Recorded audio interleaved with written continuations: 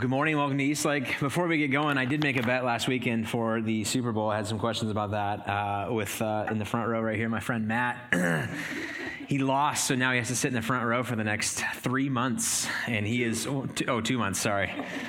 He's a big Patriots fan, and so we put the biggest, tallest man we know in the very front row just to block everybody in this section. So sorry about that, but hey, we're glad that you're here. My name is Brennan, teacher pastor here at Eastlake, and we're starting a brand new series today called It's Complicated. So if you are a guest with us, you couldn't have picked a better day to come check us out. It's going to be a series on relationships, which I know, like, for some people in the room are like, ooh, yes, finally, a series on relationships. Or that's the reason you got the mailer and you're like, oh, relationships. This is like free counseling, babe. We got to go. This is way better than paying for counseling. Let's do this. And then for the other half, the rest of us were like, oh, I was just starting to like this place, and then you got to go and do something like this and do a series and talk about relationships, because there are a section of us, a group of us, a cadre of us, if you will, who treat relationships talks the same way that we kind of treat cars. Have you ever dropped your keys off at a mechanic to get an oil change, and while he is handing you the keys back, he's trying to tell you what all the stuff that he did on the car while it was in his care, and he's got to hold on one of the keys and you got to hold on the other, and you're just trying to like tug it, and he's like, I changed the belts on this thing, and then I saw that this whole thing needed a little lube, and so I got that going, and then I checked the filter off, and then I don't care. Just, I paid you money. You do the work and then let me have it. I don't care how it works. I just want it to work. That's kind of our mentality when it comes to our car a lot of times, right? I don't care. I don't want to work on it either. I really don't want to work on it. I just want a car that works. That's why I buy a new car. That's why I'm in a lease. I don't want to work on it. That's why I bought my house. I don't want to work on I rent instead of I buy it, because I don't want to work on it. I just want it to work for me. In the same way, we can kind of take that approach into relationships. Anytime somebody goes, can we talk about us? Can we talk about what this is? You're like, I don't want to work on it. I just want it to work. I just need it to work in this way.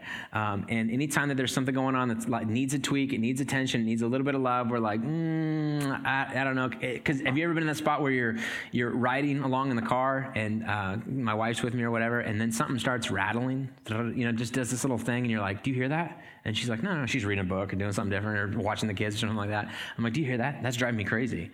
And I'm driving and I'm touching all of the things that, what is this that's rattling? What's going on here? And she's like, I don't hear it. I'm like, shh. Come on, is that not driving you crazy? That's driving me crazy. And she's like, I just turn the radio up. I'm like, no. This is, you drive, I'm going to get in the back seat, and I'm just going to touch everything around here until I figure out what it is that seems to be broken, or the wind's shifting this thing, or something that's rattling in this way. And in the same way, it's like, we feel like, as long as it's not broken down the side of the road, do we really need to check into it? If it's working, then why do we need to stop and deal with it? Why do I need to hear about this mechanic telling me, well, if you don't deal with this now, it's going to deal with this later, it's going to come up, and I'm just like, I don't want to deal with it. Is it working? And can I drive? Can I get to work? I'm fine with this. Like, there's a sense in which, as long as it's not broken down, why in the world would I deal with it? And the same can be true of relationships. We can take that approach into a relationship talk, and we can say, hey, as long as this thing isn't broken down on the side of the road, do we really need to talk about it? And the answer, of course, is yes, even though we don't want to hear that. Every once in a while, it is good. And so that's what we're going to do for the next 4 weeks, this week included, and for the 3 weeks following, which, by the way, if you're a guest with us, you are zero obligation to join us for the rest of the series. You're here, so you're kind of obligated to today, because leaving now would be awkward. But for the rest of the series, you do not have to participate. However, if you are interested in listening to this talk again, because I talk too fast, or you can't make it to the rest of the series, but you're interested in where it goes from here, there's a website you can go to, eastlaketricities.com/talks. And if you go to /talks, everything that we talk about, all these messages are posted there, usually by Tuesday or Wednesday. But we're going to talk about relationships for about 4 weeks. And as difficult as it's going to be for me, because the reality is I had to approach my wife this week as I was doing the sermon prep on Thursday. As I kind of went home from work, she asked me, how'd the day go? And I'm like, good. She's like, how's your message going? I said, no, it's good. Now, here's the deal. I'm going to talk about things on Sunday that I know I'm not good at, okay?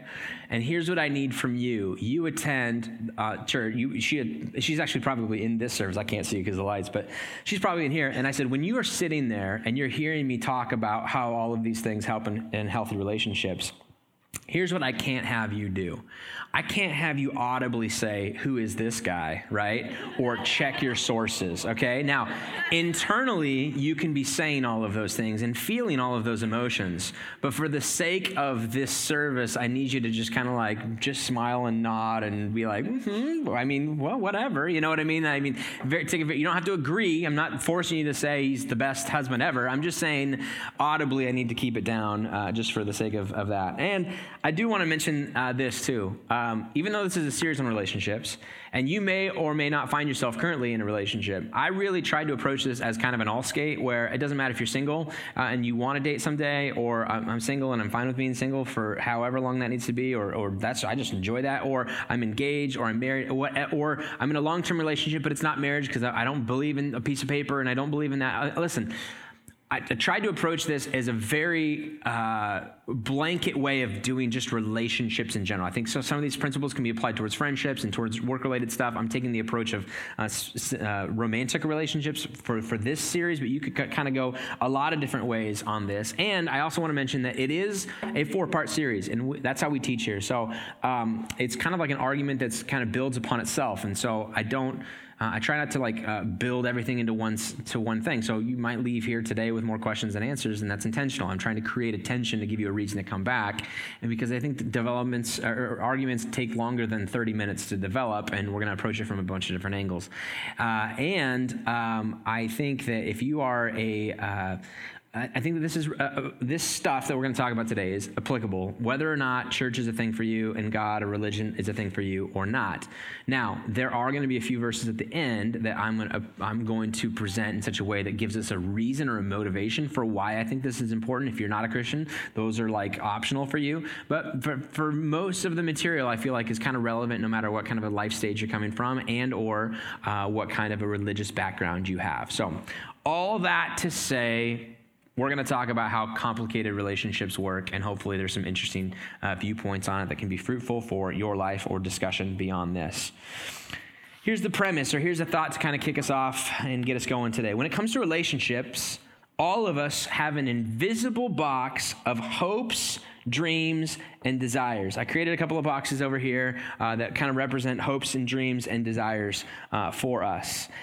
We all have these things. We start off with these in life. These are things that are important to us. These are things that along the way we have kind of gained or added these based on the things that we've seen in life, things that we've heard, or things that we've experienced. So whether or not we've watched movies where there's a relationship that works, that we're like, that's the kind of relationship that I want, right? That's the way that they kind of interacted with each other, the way that he supported her, or she supported him, or that kind of thing. Like, I like that. Or maybe it's somebody that we knew. Maybe it was a grandparent or an aunt and uncle or a friend that when you look at their marriage, you're like, see, I want that. That's what I want in my life. Or on the flip side, it could have been a negative thing. You grew up in a household where your parents' relationship was like in name only.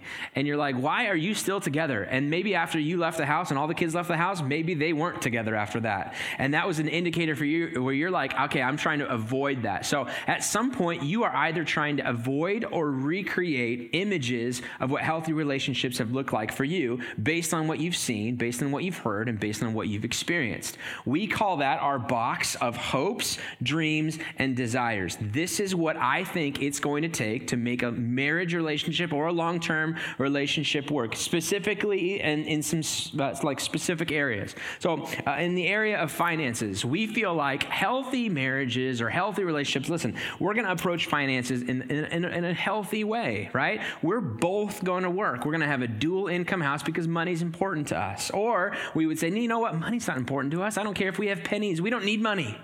We got love, y'all. And all you need is love sometimes. And so I don't need money, babe. I just want you to take a job that does not require you to be away from family all that much. I don't want you to travel a bunch because I just don't care about money. We can make it work on less, right? Or he's going to work. I'm going to stay at home with the kids because that's kind of a value for us that we've kind of prioritized, that we don't need a dual income during this season or whatever. Or I'm going to stay at home, or I'm going to go to work and he's going to stay at home and he's going to work on his music career or something important like that, or we're going to have a family budget we're going to operate with family budget. We're going to have like this spreadsheet, and we're going to sit down, or some of us go, you know what? Budget, we're not going to do that. That feels like an allowance, and I'm not 14, and I don't want that. We'll buy things as they come, and hopefully at the end of the month, there's more left in the account than it was when we started. So we got dreams, hopes, dreams, and desires when it comes to the way that we do finances. We've got it when it comes to free time.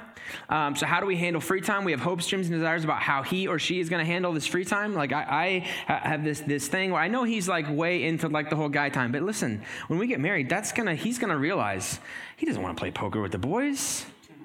He wants to hang out with me. Why would he want to sit down at a table, drink beer, smoke a cigar, and lose money when he could be watching Netflix with me? And so we have these hopes, dreams, and desires when it comes to how we handle time, when we handle our calendar, like long-term, like holidays specifically. This is one of the ones I always talk to when I do premarital counseling with a couple. I say, have you guys talked about what the holidays are going to look like for you? Because now you're intermingling two different families, and especially when you start getting kids involved. Where are we going to do this? And so we got lucky because my wife was way into this. She was like, hey, we'll just make it really easy. Listen, Christmas morning has always been a huge priority for my family. So we'll do Christmas with my family. And I said, well, that makes sense because my family's like totally not into it. We like go to IHOP or whatever's available. You know what I mean? Like we just don't care. I'm just kidding. That's not how it works. So that's a huge conflict for a lot of people when it comes to like where are we going to do the holidays? Where are we going to do this? How are we going to handle the calendar? You have hopes, dreams, and desires about what we're going to drive because you drive a sports car and you're like, I think I can keep the sports car thing through all of the different stuff. Like it's no problem. I'll just drive this for as long as I need to. And if I need to upgrade, we'll get a new one and it's going to be nice. And we find ourselves going, hopes, dreams, and desires. I'm not going to drive a minivan. And then that transitions to, well, I'm not going to drive the minivan to work. And that transitions to, you know what, we should really think about upgrading the minivan because they got these slider doors now that you don't even have to, you just push a button and it's become so easy. So we have hopes, dreams, and desires about kids, about having kids, about if we aren't, how many are we going to have? We're going to have 1, 2, 3. How many are we going to have until we have a boy or a girl or something like that? And so now we get 6 and you're like, there's still no girl, there's still no boy, and good grief, it's a coin flip, you would think at this point. So anyways, we have hopes, dreams, and desires about where we're going to live. Are we going to buy? Are we going to rent? Is it going to be really big? Is it going to be really small? Is it going to be functional? Or is it going to be something that like I can decorate and invite my friends to and then they'll all be jealous of me, that kind of thing? We have hopes, dreams, and desires. Every guy has hopes, dreams, and desires about what his wife is going to wear to bed when they get married, right? And I asked permission if I could bring these. She actually picked these out. And this isn't exactly what we had in mind when we thought, well, you know, thought there'd be a lot less fabric, but okay. And she's like, he knows that he just wants me to be comfortable. That's all he wants. And so this is great. We got hopes, dreams, and desires when that, resolving conflict, how we fight, right? We have hopes, dreams, and desires like we've always seen. Well, you know, I grew up in a household where everybody talked it out that very minute. Nobody leaves this room until we talk things through. And then you go, well, my family, we respected the cooling off period. There's a mutual respect of I leave and I'll be back when I'm good and ready, and then we'll not talk about it, and that's going to be how that works. So anyways, we have all of these hopes, dreams, and desires that we have built up along the way that have come as a result of things that we've seen, things that we've heard, or things that we've experienced, or observations of relationships that in our opinion have worked. And so we are either trying to avoid them or trying to recreate them. And so we take all of these hopes, dreams, and desires, and when we take them into a relationship, and as we do it in such a way to recreate or avoid, here's what it feels like. It doesn't feel like hopes, dreams, and expectations to our partner. It feels a lot like expectations. These are things that I expect from you. I have these hopes and dreams and desires. I need you to make them come true for me. So here you go. Take them and do whatever it is that you need to do to make these a reality for me. I want this to be true instead of our relationship. I need this to be true for me. And it feels like a weight. It doesn't feel like dreams, hopes, and desires. It feels like a burden almost. Expectations. Let me define it for you. The strong belief that something will happen or be the case in the future. This is, I know he doesn't feel this way right now, but he will. He'll come around to seeing things my way. It'll happen.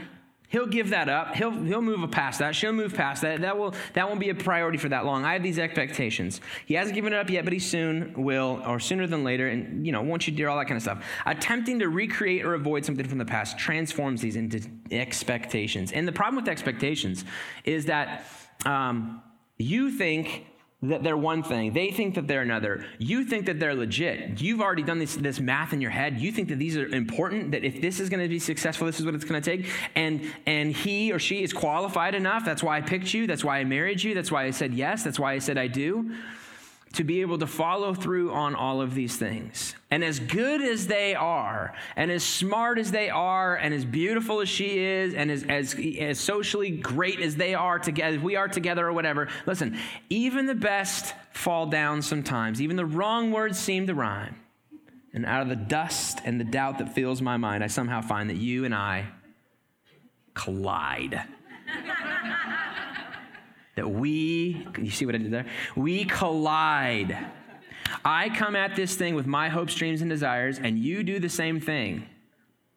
And we each hand each other the basket of things and say, make this come true for us. And sometimes they match up, and sometimes they don't. And what happens when you and I collide? And it's not really about you and I, it's about eyes, two different eyes. I bring this, and I bring this, and eyes collide. And when eyes collide, a couple of options take place. One, we walk away.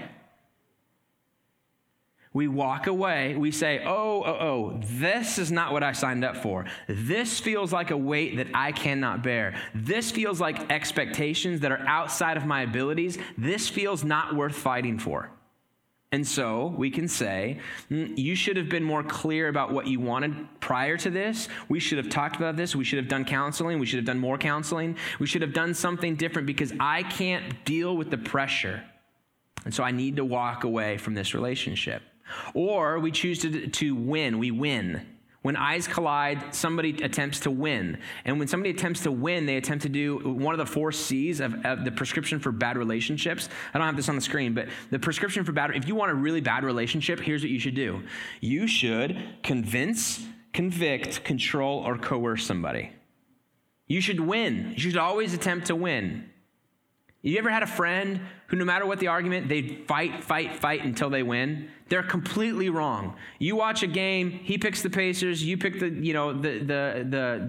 Hawks or somebody like that, and even when the other team wins, they have a reason for it. They can justify it. They can talk through it. They can be like, well, I mean, if you would have seen it, and eventually what happens is they are so obsessed with winning and being right about how my box is the right box and your box is wrong. I mean, it's fine. I see that you're free to believe what you want to believe, but clearly, from an objective standpoint, my box is clearly better. My hopes, dreams, and desires, it makes way more sense to buy than to rent, babe. Don't worry about it. It makes way more sense for me to drive this and to drive that.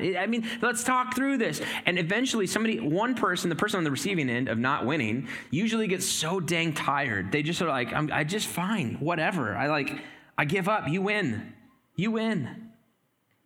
So we can either walk away, we can force ourselves to win. Option number 3 is we can conform, which basically means I'll become whatever you need me to be because I value the relationship.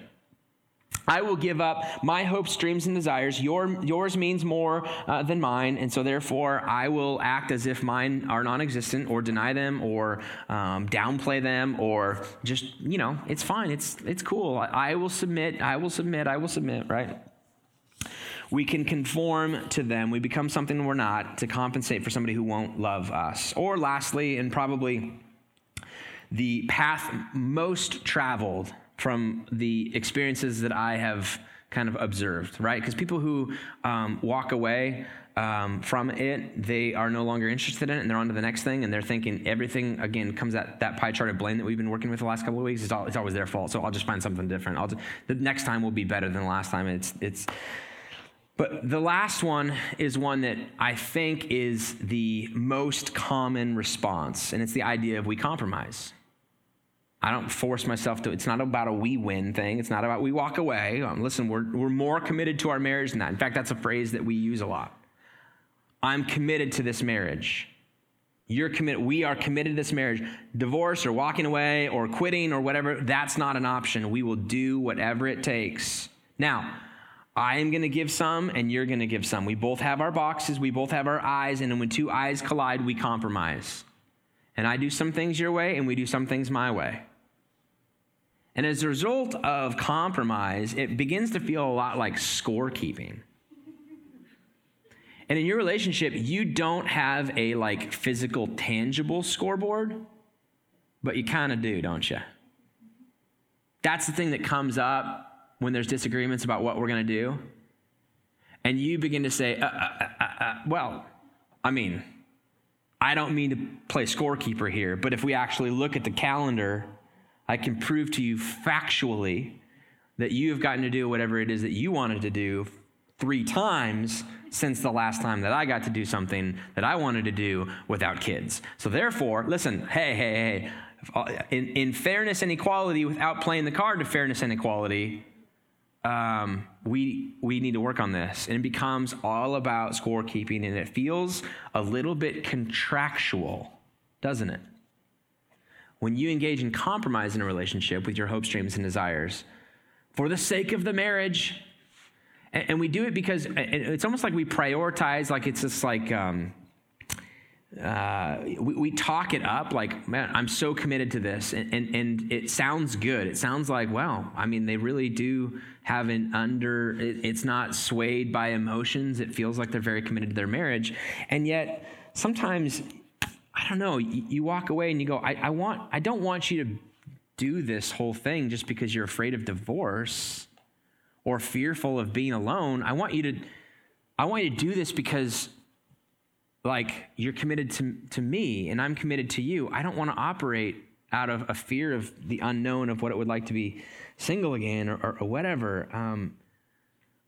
So that whole idea of commitment to a marriage, I suppose it's better than the idea of walking away, right? Socially, for the kids, for the family, all of that stuff. I get it. It is. It's better than that. But it's not the best. It's not the best that it could be. Commitment to a marriage, it can work, but it's not all that fun. It works. It's functional. It's just not fun. And it's definitely not fulfilling. Don't just stick it out because socially acceptable thing to do. My parents would be really disappointed if this thing fell through, or I don't believe in divorce. It's good, but it's not great. Let me frame it another way, because I think this is an important piece. And this is, again, the fourth one is the one we focus on because it is the most common way. When we choose the path of compromise, we get into the expectations begin to make it feel like a debt and debtor relationship. I will do this, and then in the back of our minds, we both know that next time you kind of owe it to me to be able to do this. And when you don't, I may let it slide this one time, but I'm keeping track, I'm keeping score. And just so you know, eventually I'm going to play the, hey, I think it would be only fair if I operated in this way. Expectations create a debt and debtor relationship. And we approach the relationship and we say at some point, you owe me all of these things, right? You owe me this life, this sort of financial independence that we talked about valuing together. You kind of owe it to me that we do the Christmas with my family this year. You kind of owe it to me. And when they do these things and when they live up to these things and when they follow through, we're not like, thank you. What we say is, that's kind of what you were supposed to do. What, you want me to thank you for that? Oh, this is what you owed me. Have you ever been to a restaurant that's kind of like above fast food, but it's not quite like sit down, and it's still like I order at the counter and they offer me this receipt and I just need your signature at the bottom, and you see a tip line and you're in that spot where you're like, should I tip? Because they're not really doing anything more than the person at McDonald's. It's definitely not I'm sitting down at a table and you're serving me and adapting with this. I'm not sure what I do in that spot. And so you're like, yeah, $1? I mean, I don't know. Why am I struggling with this? You're struggling with this because the expectations are you're kind of supposed to do this. You posted a dollar amount on the menu, and I exchanged that dollar amount for that item, and then you just give it to me. Why would I do anything more? This is what you're supposed to be doing. This is the context of this. And in a compromise-based relationship, when somebody does something, it just feels like, of course, you kind of owe this to me. That's what you're supposed to do. It's 5:30. I'm kind of hungry. Is dinner, is it coming soon? Or what's the, I worked all day. So is there, and you're like, oh, this is touchy grounds here, right? This is tough.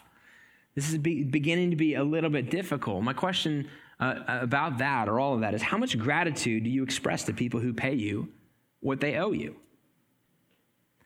How much gratitude, think about it in your life. How much gratitude do you express to people who pay you what they owe you? Somebody owes you $20, you lent it to them the other day, they give it back to you at work the next day. You don't say, thank you so much. Oh my gosh, this is amazing. Thank you. I really do appreciate you filling your debts with this. You're like, thanks, dude. And you put it in your pocket. And you're like, I feel good about the fact that I loaned it to him and he gave it back to me. And it's a very transactional relationship, as it should be for somebody who borrows money from you at the workplace, okay? A buddy. But when you bring that into your marriage, I worked hard, you make dinner, I worked hard, you do laundry, I have all of this, that is contractual. And you don't feel gratitude. This is why you don't feel gratitude towards this person, because you've just come to expect those types of things. Gratitude is essentially defined by this: I didn't expect that from you, but I'm thankful for it. I didn't expect it. I'm thankful for it. Thank you for making my lunch today that I'm taking to work. I make your lunch every day. I know. And I'm thankful for it. Why are you thankful for it? I make this for you every day. I know. But I don't expect it. And I'm grateful for it. Thank you for doing my laundry. Your laundry, I do your laundry every week. I've done your laundry for 10 years. I know. Thank you. I'm so thankful. I for a while, for 9 years, I thought we hired dwarves to be able to come in the middle of the night and do all of our laundry for us. And I realized, no, it's you. And you're doing this, and it's work. And you got other things going on in your life, and you're busy. And it's not that you just do your laundry. And like, here's your pile of stuff. If you want to get to it, great. If you don't, just work out of the closet. I don't care. Right? You don't do that. Thank you. But I've been doing this forever. I know. And I'm grateful for it. You see, when you don't do that, when you go, well, that's just kind of how this relationship works. She kind of owes that for me. He kind of owes that to me, or whatever. Listen, a debtor relationship eliminates the possibility of unconditional love. Why? Because owe you eliminates love you. When it becomes about owing each other stuff, there's not an opportunity to love, because anytime that somebody does the thing that they're supposed to do, it just feels like they're getting back to even. And so there's no real way for them to show you that they love you. It's always just about getting back to even, which is why expectations feel like a weight and a burden that I cannot bear, that some people go, this is too much for me, I'm out. Or I'm just going to choose to conform and I just live with it. Or I'm going to do this and we're going to play this little game that's back and forth, and it's functional, but it's not really fun, and it's definitely not fulfilling. That's the struggle with this. So what do we do with this then? What do we do with our hopes, dreams, and desires? What do we do with the things that we thought we always wanted as a part of our life and a part of our marriage relationship? Do we just like pretend that we never wanted kids? I was just kidding. I don't really want kids. Do we deny that they existed? Do we say, when it comes to money, I'm really passive, like whatever you want, babe. When it comes to the home that we live in, do we homes aren't important? Like, just live outdoors. I'm fine with that. We deny our desire. I mean, how do you deal with the dreams, hopes, and desires that you have when it comes to relationships? Do we feel guilty about them? Do we ignore them, deny them? The short answer is you keep them in this box right here. I keep them in my dreams, hopes, and desires. I'm still a complete person. I still have all of these dreams, hopes, and desires. What I refuse to do is I refuse to place them in the box of expectations on you. I live with those on my own and in my own way. Now, the best way to keep your hopes, dreams, and desires out of the expectations box is to answer a very specific question, one that I'm going to caution you right now you're probably not going to like, because you're probably going to know the answer to it already. It's not like new information. The question is this: what do they owe you? What do they owe you? What do they owe you? What is it that you feel like, well, they kind of owe me that? when we fall into that pattern, we fall into that trap, we have engaged in a transactional relationship that may be functional, definitely not fun, definitely not fulfilling. Happy couples know the answer to this question right here. The answer to this question, according to the people that you respect and the people who have the relationship that you desperately want, they know the answer to this question. The answer to this question for them is nothing. What do they owe me? Oh, they owe me nothing. Are you kidding me? They owe me nothing. They also know this. Happy couples know that they owe each other everything, but are not owed anything in return. Oh, I owe them this. I owe them a chance to be able to help them achieve hopes, dreams, and desires. I want to know what that is, and I want to do my part to be able to, and they owe nothing to me in return. Now, you might be sitting there going, that doesn't make any sense. I know. It doesn't make any sense. Happy couples know that they owe each other everything but aren't owed anything in return. That doesn't make sense, Brent. I know it doesn't make sense. It also doesn't make sense as to why tragedy and bad things can happen to happy couples, and they seem to be able to float above it. Like the things that would normally dismantle a relationship, they're able to get through it. When there's extreme loss, both either financial or health-wise or something like that, and they're able to kind of navigate the murky waters of despair and doubt and distrust and all that kind of stuff, they are able to do it, and it doesn't make any sense. Because happy couples know, I live in such a way that I owe it to them and they owe me. I don't operate as if they owe me anything in return. I just do this. Now, I mentioned this at the beginning. I don't think that Christian couples have the corner on the market or the monopoly on the market. Like if you're not a Christian, you can't figure this thing out. I think that happy couples from all walks of life can figure this out. Now, the beauty of Christianity, I think, is that this is kind of one of the commands that comes through in Scripture that makes it so that we are hopefully engaged in walking in this direction and doing this even without the motivation necessarily of a happy marriage. Like I think that we are called to do this regardless. And this is not new information. This isn't like, well, this comes from new research based in 2016's census deal, Bureau deal, and now we know what it's going to take to make couples happy. Listen, Jesus talked about this. Listen to what his command to his disciples. He's spending some time with them. He's about to leave, and he says, you guys know me. You guys have been around, walked with me long enough. You know that when I showed up on the scene, the Jewish rabbis had all kinds of different rules, like over 600 rules based on how you're supposed to live your life. You heard me talk at one point when I was asked what's the most important rule, and I kind of broke it down to two, and I said, really, it's love God and love other people. And now I'm giving you one big thing. Now that you've seen me, know me, and have watched me as I've given myself away for you, as I have loved you, so you must love one another. This is the command he gives his disciples, which I think even applies to us today as we look at it and we say, which is going to require then an understanding of how he loved others. How did he love others? Not as a result of what they could offer to him. He led in that. He lived in such a way that I'm going to live as if I owe you everything and not expect anything in return from you. As I have loved you, so you must love one another.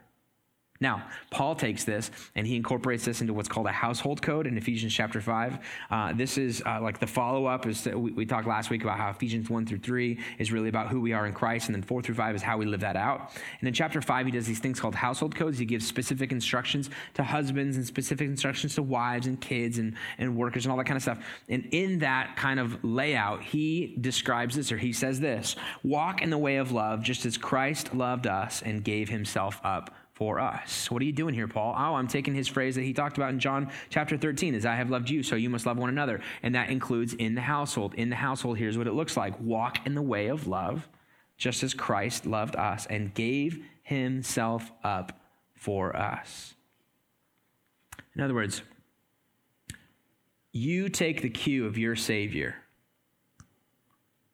who loved you, who gave himself up for you, who gave himself away and expected nothing in return, which is, by the way, very different from whatever maybe religious background you came from, where you felt like, have I done enough to make God love me, or God now owes me this good life, or I've done enough, I've crossed the line to prove that I'm worthy of his love, or anything like that. He says, no. That's not how it works. This is completely one-sided. This is God loves you, gave himself up for you. Now you must do that with one another. Now you live in that way. Now you reflect that kind of generous love. You reflect that kind of identity when it comes to living out your marriage or your long-term relationships. You look at the other person and say, I have hopes, dreams, and desires. I'm not denying them at all. And I know that you have them. I'm going to do my part to make sure that those come to fruition for you. And I'm not going to expect anything in return, because I know when I do, that becomes contractual and that becomes compromise. And that's not all that great. So, in conclusion for today, 2 quick questions. Homework, if you will, right? I'm not going to check up on it. You don't have to submit it. And there's an online site. If you upload that, no, I'm just kidding. Number 1 is what's in your box. What is it that's in your box? What's in your hopes, dreams, and desires box? You should probably know that. Now, if you're single and have never really been in a long-term relationship, you may not know that. And that's part of the development process. If you're engaged, you should probably start getting a clear picture of what that is and communicating that well with the person that you're getting married to. Hopefully, if you're married, you already know what that is. But what is it? What's in your box? You should know it, because if you have expectations on somebody else to fulfill these things for you, how ridiculous is it to be like, I need you to do this for me, but I'm not exactly sure what it is that I want. I'm schizophrenic in that way, okay? What's in your box? Hopes, dreams, and desires. And number 2, have you handed that off for somebody else to carry? Have you said, I need you to do this for me? This is what I need from you. My life won't be fulfilled until you do these things for me. And I will battle, I will struggle through disappointment with our relationship, depression in our marriage, if you don't do these things for me. That, just so you know, feels like expectations on them. It feels like a burden. It feels like a weight. So don't be surprised if I'm going to do this, I'm going to need a little bit of fairness and equality. I'm going to need a little bit of, I do this, you scratch your back, I scratch your back, you scratch my back type of thing. And we're going to try and make this thing work. Listen, that's functional. But talk to people, man. It's not all that fun, and it's definitely not all that fulfilling. And Paul describes a better way, and Jesus describes a better way. Paul, quoting Jesus, describes a better way. As I have loved you, so you must love one another. Let's pray. Father, that is an incredibly difficult process for us. That goes against everything that we have kind of thought of, and in terms of make the most out of the life that we've been given, and do things as long as they work for us, and a very pragmatic approach to relationships, which is kind of what we've kind of grown up with in life. This calling is completely different. This is a very different way of doing that, and not going to be easy, and not all that natural. And yet we can kind of, if we took an honest evaluation and thought clearly about the relationships that we admire and the ones that we respect and people who seem to be doing it right, they live with this a little bit. If we're honest, we go, they kind of get that. And they might not be doing it out of a motivation of, well, just like Paul said and just like Jesus said. They might be just doing it because out of, this is how it works and this works for us. But as Christians, for those of us who identify in that way, we don't have an option this way. This is how we're called to live. And coincidentally, it is the best way to do relationships. And so help us. Give us the wisdom to know how to do this in our relationship, or the steps forward in this. Not like we can turn a button and this is all fixed by tomorrow. Move us towards understanding that I live with these hopes, dreams, and desires for what I need in my life. Thank you for creating me with that intrinsically, like I have that within me, and help me to figure out how to be able to make that come true for those that I love, and not expect them, but be grateful for those times that they do. So give someone some know what to do. Courage to act on it in your name. Amen.